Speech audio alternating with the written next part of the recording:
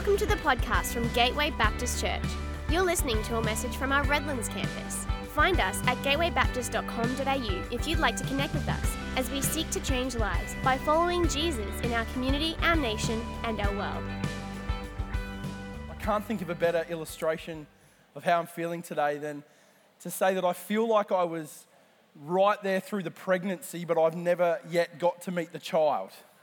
So I was part of the team that was out here standing in this empty space before it was ever dreamt of to be a church. And so it's so good to be here this morning. I guess for me personally, 7 years, almost 7 years. It's our 7th birthday in March at Ormo. But almost 7 years into the journey of starting Gateway's first new campus some time ago, it's been such an exciting year for us to see two new younger brothers, we'll call them. Thanks, Carol, for that language. Younger brothers come online this year in both Redlands and Logan, and it's such a privilege to be here with you this morning. It's been an exciting journey being part of Gateway. This is my 20th year as part of the staff team at Gateway. I know I look a lot younger than that, but I began as an intern in our youth department in the year 2000. I thought I knew everything and I knew nothing. And God has been really gracious, allowing me to be part of the journey of seeing many seasons of life in our church. But when I started attending Gateway, we were averaging 600 people on a Sunday across 2 services at Mackenzie with no vision for anything else. Gateway was in a tough space, and God has brought incredible healing, has brought incredible growth, and now the outworking of vision that is realised in places like this is just such a great thing to see. And one of the things you realise the longer you stay on the journey like that is there is no one else that can be glorified or praised but God in the midst of that. Because he's used lots of people like me who aren't that special but have just tried to stay obedient to the call to be part of the journey. So whatever it looks like for you, just keep doing what Jesus asks you to do and you'll get to go on one heck of a ride, right? So it's the story for Redlands. 7 years in, Ormo is on one heck of a ride, and we're so grateful to God for his grace. See, we made all the mistakes that you don't have to now in starting campuses at Gateway, right? So you can thank me later and make me a coffee, but we made lots of mistakes, so you didn't have to. But God's been really gracious to us. Hey, it's good to be here and kicking off, I think, a new series. And I'm not sure what you looked at last week, but kicking off a new series right through January just called Summer Psalms. Chance to look at some different psalms and just to reflect on the words of Scripture from a different kind of book in the Scripture. The Psalms, I say, are the songs and the poems of Scripture. Like they're theology expressed through human emotion. They're people expressing how they feel about their relationship with God. And not all the Psalms are joyful. Some are filled with pain and angst and anger and doubt. But it's a great way just to wrestle with this God-man relationship and how people express that and experience that. If you just take sound bites of the Psalms, you can create some really bad theology. But if you read them and understand them in their wholeness and understand that this is the wrestle of the human heart about how to make sense of the relationship with God, where there is so much gold to be found in the Psalms. I'm going to launch with a psalm in a moment, Psalm 103. Because they're a song, they don't deserve just to be picked apart. You've got to hear them in their entirety. Like I love music, but you don't sit down and listen to one verse of a song. To get a sense of the song, you've got to listen to the whole. So I'm going to read the whole to us in just a moment. But before we do that, I just want to show you a photo, a little bit more context for me. This is my family in some really bad Christmas sweaters. This has become a little bit of a tradition at Ormo since we started, that we bought these bad Christmas sweaters and everybody gets their Facebook photo done at Christmas time wearing these. I chose to go for something a bit more slimming this year just to try and make myself look skinnier, so I'm wearing the green penguin. But this is my family, my wife Chrissy and my 5 kids, Eli, Harrison, Isaac, Ben and Sarah. And I'm going to use them as a little bit of I want you to get to know me a bit today. And so I'm going to tell you some stories about my family. Most have come with their permission. Some I didn't get the chance to run by them, or my children are too young to understand what I'm talking to you about. But I want to say this. You get to know something about the nature of, or once you get to know something about the nature of somebody, it then changes the way that you relate to them. So I hope today you get a little bit of a sense of who I am and the nature of my family life, and maybe that changes the way that we interact in the future as we get to know each other. But as you get to know the nature of somebody, it changes the way you relate to them. You know, the Word of God, the Bible, and this Bible reading project that Carol's invited you to get involved in this year, this is what God's gift to us to help us understand who He is. This is the revelation of who God is. And so as we invest in the Word, we start to understand the nature of God. Now, there are days that this is not an easy book to read. I don't care whether you've been a Christian 5 minutes or 50 years, there's some things in this you read and your head just goes, I can't get my mind around that. I don't understand that. What is it saying? You know, sometimes we need others to help us unpack it or other resources. But this is God's gift to us to understand who He is and what His nature is like. And today I'm going to talk about the nature of God. And I'm going to help us understand a little bit more of what He's like. I'm going to tell you about the God that I know. And as you understand what He's like, hopefully that changes the way that you relate to Him in 2019.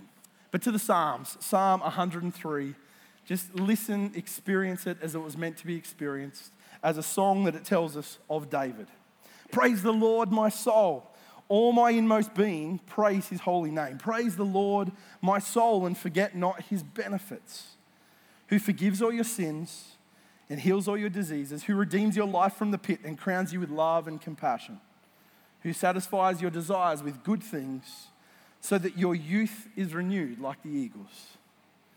The Lord works righteousness and justice for all the oppressed. He made known His ways to Moses, His deeds to the people of Israel. The Lord is compassionate and gracious, slow to anger, abounding in love. He will not always accuse, nor will He harbor His anger forever. He does not treat us as our sins deserve or repay us according to our iniquities. For as high as the heavens are above the earth, so great is His love for those who fear Him. As far as the east is from the west, so far has He removed His transgressions from us. As a father has compassion on his children, so the Lord has compassion on those who fear Him. For He knows how we are formed. He remembers that we are dust. As for mortals, their days are like grass. They flourish like a flower of the field. The wind blows over it and it is gone, and its place remembers it no more. But from everlasting to everlasting, the Lord's love is with those who fear Him, and His righteousness with their children's children, with those who keep His covenant and remember to obey His precepts. The Lord has established His throne in heaven, and His kingdom rules over all. Praise the Lord, you His angels, you mighty ones who do His bidding, who obey His word. Praise the Lord, all His heavenly hosts, you His servants who do His will. Praise the Lord, all His works, everywhere in His dominion. Praise the Lord, my soul. Why don't you pray with me for a moment? God, I want to pray as we interact with your word today. These words penned by King David so many thousands of years ago that just express who you are and give us a glimpse into your nature. The nature that people have experienced through the generations. God, I want to pray that you would enrich us today, that you would expand our understanding of your goodness. And God, that you would change the way that we interact and relate to you. Pray these things in Jesus' name. Amen. You know, there's one thing that probably in recent time has really changed my understanding of the nature of God, and it was when I became a father myself. I grew up as an only child, so I had no experience of siblings. And so I didn't know what it was like to have a younger brother or sister that I had to see grow up and nurture. So kids were a huge culture shock to me. I married somebody that was the youngest of 7 kids. So she grew up in a big family. I grew up as an only child. You can imagine what our pre-marriage sessions were like when we talked about family of origin, right? Significant. Anyway, when we were 9 months married, when we found out that we were pregnant with our first child, Eli. So we'd only been married 9 months, we'd done a couple of trips, and then suddenly we had to get our head around the reality that we were going to be parents. And Eli was a great surprise for us. When I say great, I mean it was a huge surprise, but it was a great surprise. We were really happy about it, but it was unexpected at the time. But then 18 months into being married, my first son, Eli, was born. Here's a photo of Eli. I just got back from a trip to Cambodia with him at the start of December, and this is him now, almost 16. Girls, he will be on youth camp in a couple of weeks. You can walk up and introduce yourself to him. He's a very shy and polite child, and he's been told no girlfriends till he finishes school, so that's as far as it goes. But my son Eli, when he was born, I can remember vividly some of those first moments. I have very vivid memories of sitting at the traffic lights outside the food works on the way to pick up Chrissy to take her to the hospital because labour had begun. I remember the first night we brought Eli home and he was sleeping in a room next door to us. And 3 a.m. in the morning, the cry woke me, and suddenly, I can remember this vividly, suddenly this thought of me of, oh, this is actually how everyone says that they wake you in the night. I probably just thought that wasn't going to be our story, but this is our story. I remember Eli taking his first step, because for the first 6 or 9 months when he started moving, Eli walked everywhere on his knees. And we were starting to worry about whether he was ever going to make the transition. And I remember the day he actually stood up off his knees and took his first step. Man, I have incredible memories of my first son. I go back through our photos, and there were more photos taken of Eli than any of our other kids, until our last one. But I don't blame that on her being the daughter. I blame that on the evolution of the iPhone and the ready access to the camera that we have these days. But Eli, we had to get the camera out of the cupboard and charge the battery and put the card in, and we got lots of photos of Eli. Everything was new, everything was noteworthy, everything was worth sharing, everything was exciting. But the overwhelming reflection I have on Eli is this discovery of what it is as a dad to have a deep love for a child. Just to have a deep love for one of my kids. I mean, it didn't matter what he did. It didn't matter how annoying he'd been, or how naughty he'd been, or how testing he'd been, how tired I was. All I had to do was walk into his bedroom at night as he was asleep in his cot and stare upon that child, and everything in my heart melted and changed, and he became my favorite thing in the whole world. Man, the depth of love that I had for my son was incredible. But then something happened. 3 years later, we welcomed our second child into the family, Harrison. And a few years after that, and this is Harrison, I'll take you back to my family photo. A few years after that, we welcomed Isaac into the family. And then 3 years after that, we welcomed Ben into our family. And just 3 years ago, we welcomed Sarah into our family. And in case anyone's wondering, that's the final family photo, right? That's it, five and out, the fifth and the last. And here's the interesting thing that I've discovered as I've added children to my family. You see, I didn't think I could love anyone more than I loved Eli. But then something happened. I had another child, and there was this fear in me that I wasn't going to be able to show and display the same love to my second child as I had to my first. You see, a lot of things diminish when you go from 1 child to 5. Time diminishes. The time that I had to invest in Eli when he was the only child in my family has diminished. I don't have the same capacity to invest the same amount of one-on-one time with each of my kids that I did when I just had one. Like, it's not possible with 5 children to give them the one-on-one investment that I'd love to give them. See, that has diminished. Time has diminished. My capacity to be at everything they do has diminished. You see, when Eli was young, everything he did, we didn't miss. Every kindy concert, every first step, any event that he was involved in, any footy match, any school presentation, we were at. Now with 5 kids, I've got 4 kids that play AFL footy in the wintertime. And they can be playing anywhere from Morningside in Brisbane to Coolangatta on the Gold Coast within a 2-hour stretch of each other. It is a nightmare. And even though I'd love to get to every game and cheer my kids on, I can't. My capacity has diminished. So I've lost the capacity of time. I've lost the capacity of being able to get to everything. I've lost a lot of hair. I've lost a lot of money. There's a whole bunch of stuff that diminishes as your family grows. But you know the most incredible thing that I've realized as my family's grown? Love does not diminish. Love does not diminish. I didn't think I could love anyone more than I loved Eli until I added Harrison to the family. And you know what I realized? My love for Eli didn't diminish, but my love for Harrison was equal to my love for Eli. And then I added 3, 4, 5, and not once has my love diminished for any of my kids. With everything else that diminishes, love does not diminish. And I want us to get this because it tells us a little bit about the nature of God. Because any illustration I share with you this morning about me as a parent, I could tell you plenty about the times that I've failed. They are endless. I could tell you about the story back from the coast with my kids in the car last night, but you may not listen to the rest of my sermon when you discover the kind of father I can be at times. Like, I have plenty of bad days. I am a really bad kind of illustration of what God is like. But I've learnt some things from being a dad that tell me a lot about what God is like. And I've discovered from being a dad that love never diminishes. And God's love never diminishes. It doesn't diminish. His heart just keeps growing and growing and growing. And when you were added to his family, his love for everything else and everyone else didn't diminish. His heart just grew and expanded and got bigger.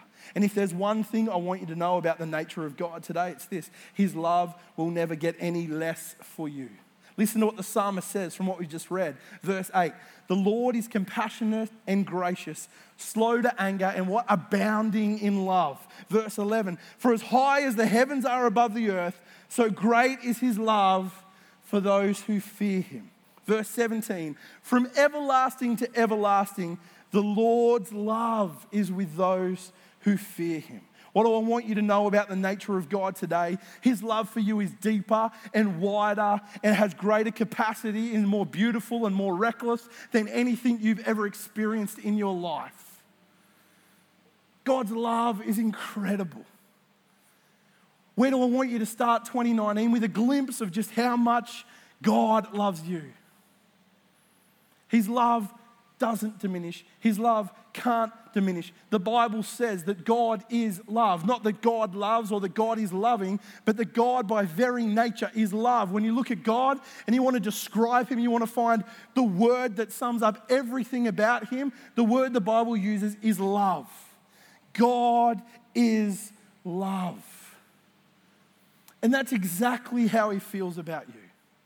His heart is so full of love for you. And there's something that flows from his love, and it's the second thing I want to talk about today. You see, something that flows out of his love is his grace.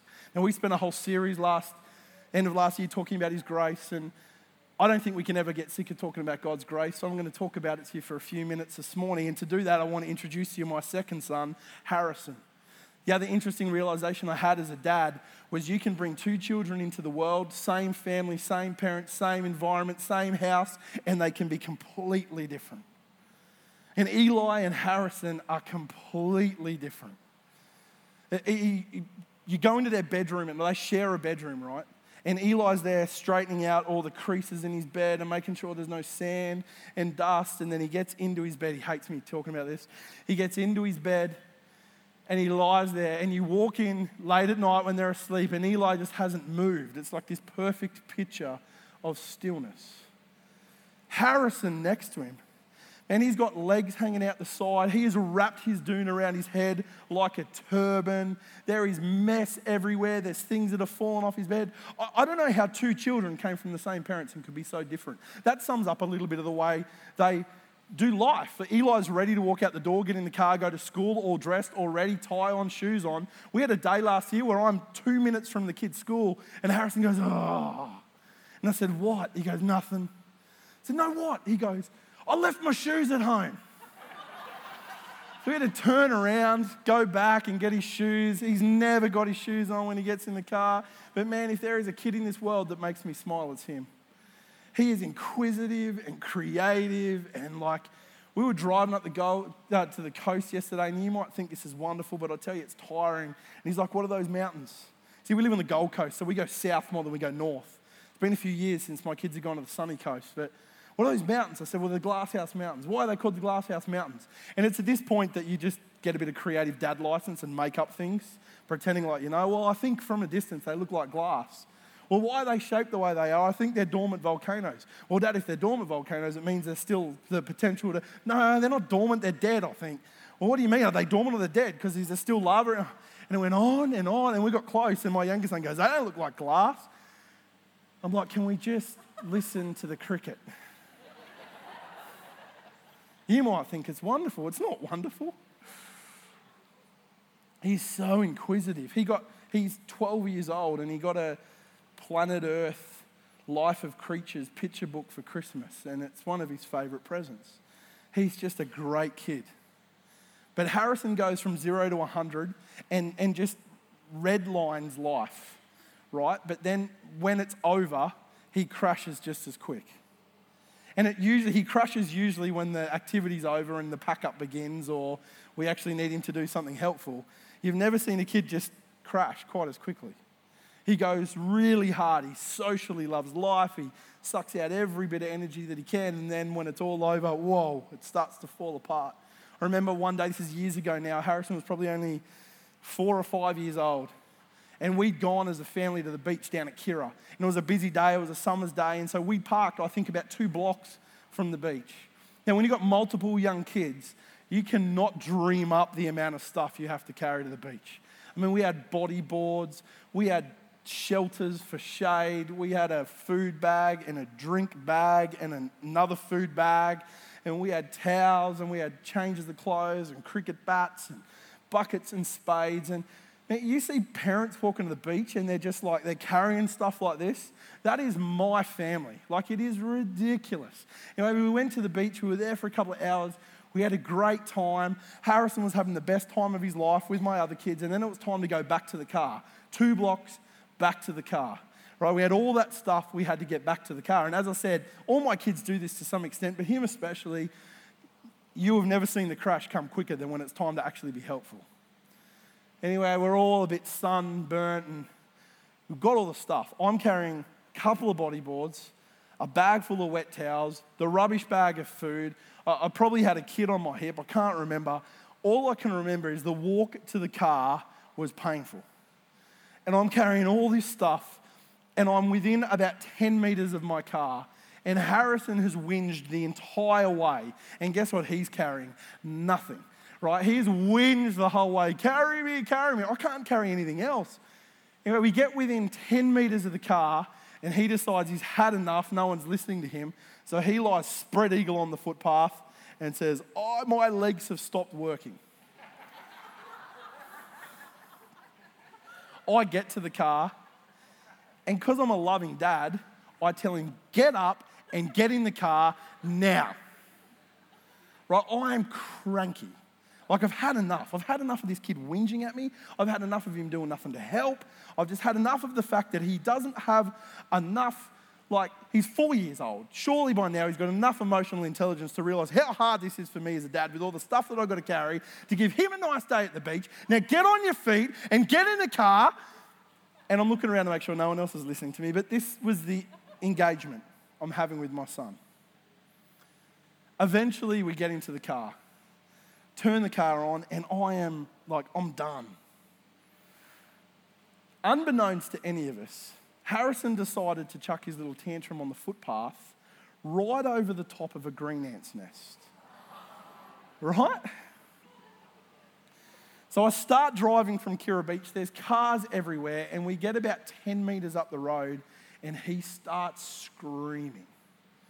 Right? Because the ants had actually started on his shirt, but had now crawled up his shirt. And we're biting him everywhere, right? So he starts screaming. I think it's a continuation of the tantrum. So I start raised voice until I realise what's going on. And I can remember so vividly the transformation in that moment from the cranky dad to the compassionate dad. Man, my kid was getting attacked by green ants, and I was going to do anything that I could to make this better for him.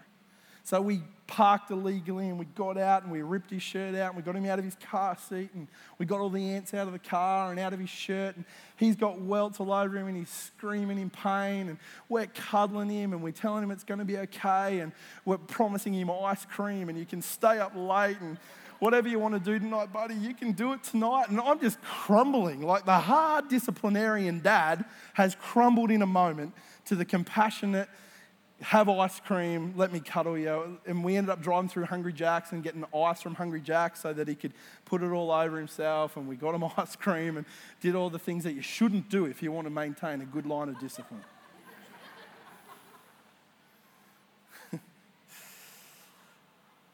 You know what? I reckon that's a little picture of the grace of God. There's days that we are defiant and stubborn. There's days that our behaviour just isn't up to scratch. And you can judge me right now as a parent. I mean, the logical response when you take a step back, really, in that moment is to go, well, mate, you need to think about the consequences of your actions, because right now you're suffering the consequences of your choice. So you sit there in your pain for a moment, and we'll get rid of the green ants, but you think about it so next time you don't do what you do, because your behaviour stunk, mate. And I'm not giving you ice cream, I'm not giving you a cuddle. You can think about the fact that you created this mess for yourself. Like, logically, that's really what you probably... Is it? I didn't do that. I just completely turned. And you see, I think some of us think about God and we think he looks at our mess and he wants to give us that formal lecture. Well, you just sit there for a minute and you let that sink in, and you let the pain of that really burn. And I'm just going to sit back at a distance and I'm going to wait until this all subsides. And then when we get home, you're still going to bed early, you're still having toast for dinner, and we're going to have a conversation about your choices and the consequences of your choice. We think that that's the posture that God takes towards us. I reckon the posture that God takes is a different one. I reckon he's the one going, man, you are. Like, Harrison had to suffer the consequences of his choice. He had green ant bites all over his body. I reckon there's days that God looks at us and goes, man, I hate that you're in pain. And you made some dumb choices that got you there. And I reckon the pain of what you're experiencing right now might actually register. But right now you're my kid and I just want to give you a big hug. I'm not going to celebrate your bad behaviour. Now I just want to help you understand that even when you really mess it up, I still love you. And so Harrison, in my memory, has never done that again. He learned his lesson, but I learned something about the nature of God. The psalmist says this: the Lord is compassionate and gracious, slow to anger, abounding in love. He will not always accuse, nor will he harbour his anger forever. Listen to this. He does not treat us as our sins deserve. He does not treat us as our sins deserve or repay us according to our iniquities. That is what God is like with you. I see it in Jesus. Think about the number of times Jesus had the opportunity to pull someone aside. He hung out with the tax collectors that were irresponsible financially and ripped people off and were greedy. He hung out with the prostitutes. He hung out with people who made decisions in life that brought great pain to them and great pain to others. But rarely, never, does Jesus sit back at a distance and say, well, you just sit there for a minute and you think about what... I just see Jesus embrace people.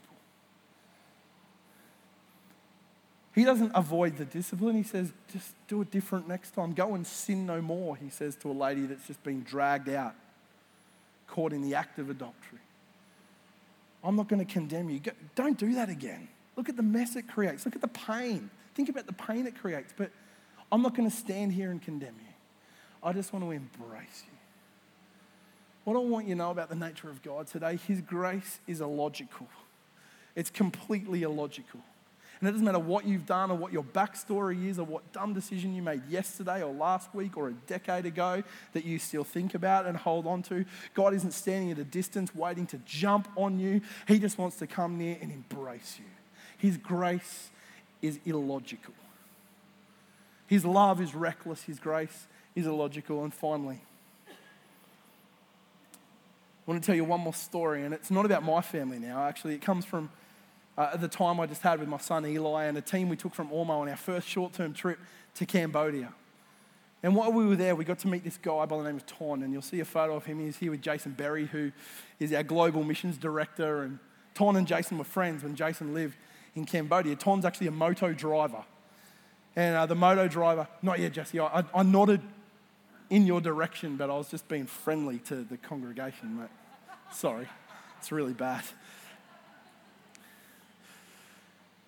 Ton was Jason's moto driver in Cambodia, and they became good friends, and we got to go and visit Ton at his house. And Ton lives in a house that is about 2 meters by 2 meters squared. He's had some really tough stuff going with his family in recent years, but he lives there with his son who's 14 years old, and Ton was telling us a little bit of his story. See, it's really tough right now being a moto driver in Phnom Penh in Cambodia. There's ride-sharing apps like Uber in different forms are starting to emerge, and those that have access to technology in different ways can engage in that. Whereas for Ton, he just drives around the city looking for regular income and regular custom every day. And we asked Ton a little bit about what it took to sustain his life in his 2x2 metre hut that is on top of somebody else's house in the middle of urban Cambodia. And Ton started to unpack his budget. He lives there with his son. He said, "My son is my life. I'll do anything for him. My greatest aim in life is to earn enough money to put my son through school so that he can have a life different to the one that I have." We said, "Well, Ton, what does that look like?" And he unpacked his budget for us. And he's like, "Well, I need this much for rent, I need this much for fuel to run my business, and I need this much to feed us, and I need this much for his school fees." And it worked out somewhere around $320 a month was his ongoing costs. And we said, "Well, Ton, what do you earn as a moto driver?" He says, "I work from 6 a.m. in the morning, from 5 a.m. in the morning until 7 p.m. at night, 14 hours a day." We're like, "Do you get a day off, Ton?" "No, I don't get a day off, 7 days a week. If I get a day off, we're in trouble." He said, "On a good day, I'll earn $10 a day." I could see the team there going, "Okay, $10 a day on a good day, 31 days in the month, $310. Well, man, you got to have a lot of good days just to sustain your minimum wage." And he said, "Yeah, it's hard, but I'll do it because I love my son. I'll do it because I love my son." You see, what I do for my kids doesn't come from obligation. What Ton does is not his obligation. It's driven by a loving relationship. See, I have some obligations to my kids. I do. If you bring a child into the world, you carry some obligation for them.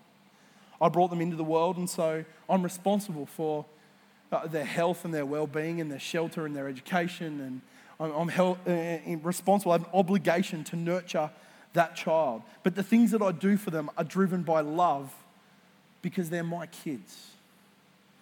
Ton lives a life of 14 hours a day driving a moto around Phnom Penh, driven purely by the love of his kid. When he talks about his kid, he smiles. He just smiles. He just loves that kid so much. And I look at my kids, and I think they are the most incredible human beings on planet Earth.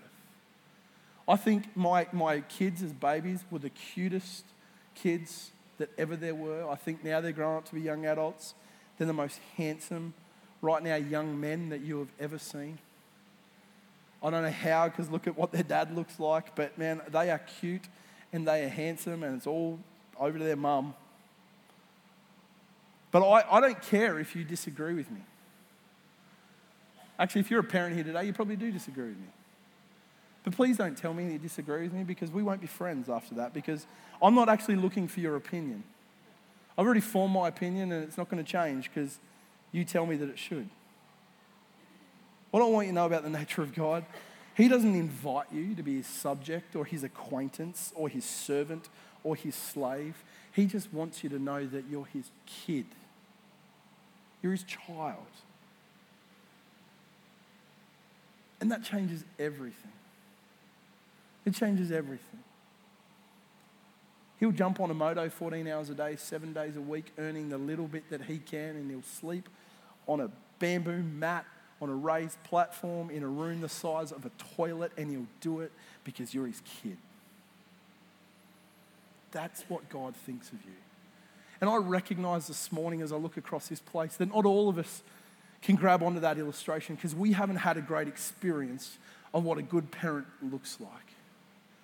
And that can be a really hard thing for us to jump past, but I want to invite you to discover a God in heaven that wants to show you what a perfect parent looks like. And he will do anything for you because you're his kid. He actually stepped out of the glory of heaven, the comfort and the glory of heaven, and came and presenced himself as Jesus on this planet and died the most horrific of death, not because he had to, but because you're his kid. And he absolutely adores you. what I want you to know about the nature of God. His love is reckless. His grace is illogical. He invites you into a relationship where he will do anything for you because he wants to be the most perfect father.